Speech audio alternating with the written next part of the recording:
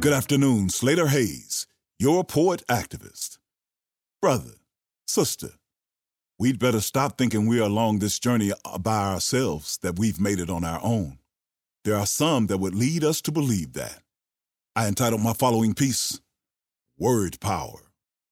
Check it out. Self-made, sold as a positive heralding achievement, bought by my people, hoodwinked.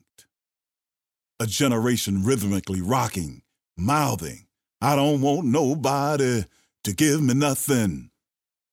A black-robed purported intellectual professing that he opened doors and got it all by himself.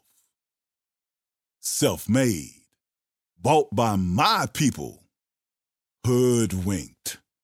Living out those same lyrics, once proud dads and moms, adhering to the mantra, neglecting to teach, nurture, leaving the cupboards bare, never reaching back. Self-made, bought by my people, bamboozled.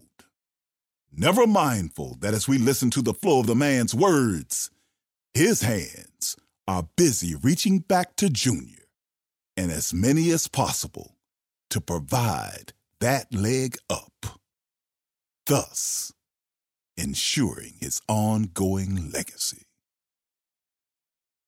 What have you done? Our spirit lives. Join me again next time as I bring you more of the spoken word with Slater Hayes. Peace.